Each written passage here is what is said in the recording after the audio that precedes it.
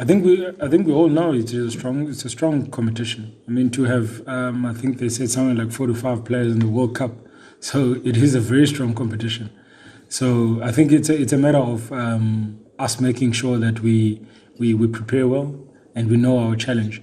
And again, it goes down to the weather. So it will all depend on how the forwards step up, and obviously just making sure that everyone on the pitch, defensively, they are ready to make the game ours.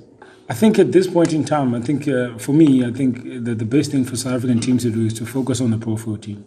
Let's first win the competition. Let's first get the Cheetahs past the quarterfinals. Let's first get the Kings making the quarterfinals.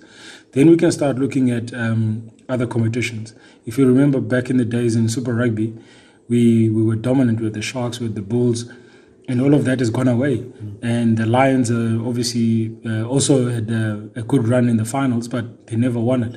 So I think just to make sure that for us as a nation, after winning the World Cup, is to just bring everything back to basics, is to start winning the PRO14 first, and then we can start talking about maybe getting into the Premiership or the Heineken Cup.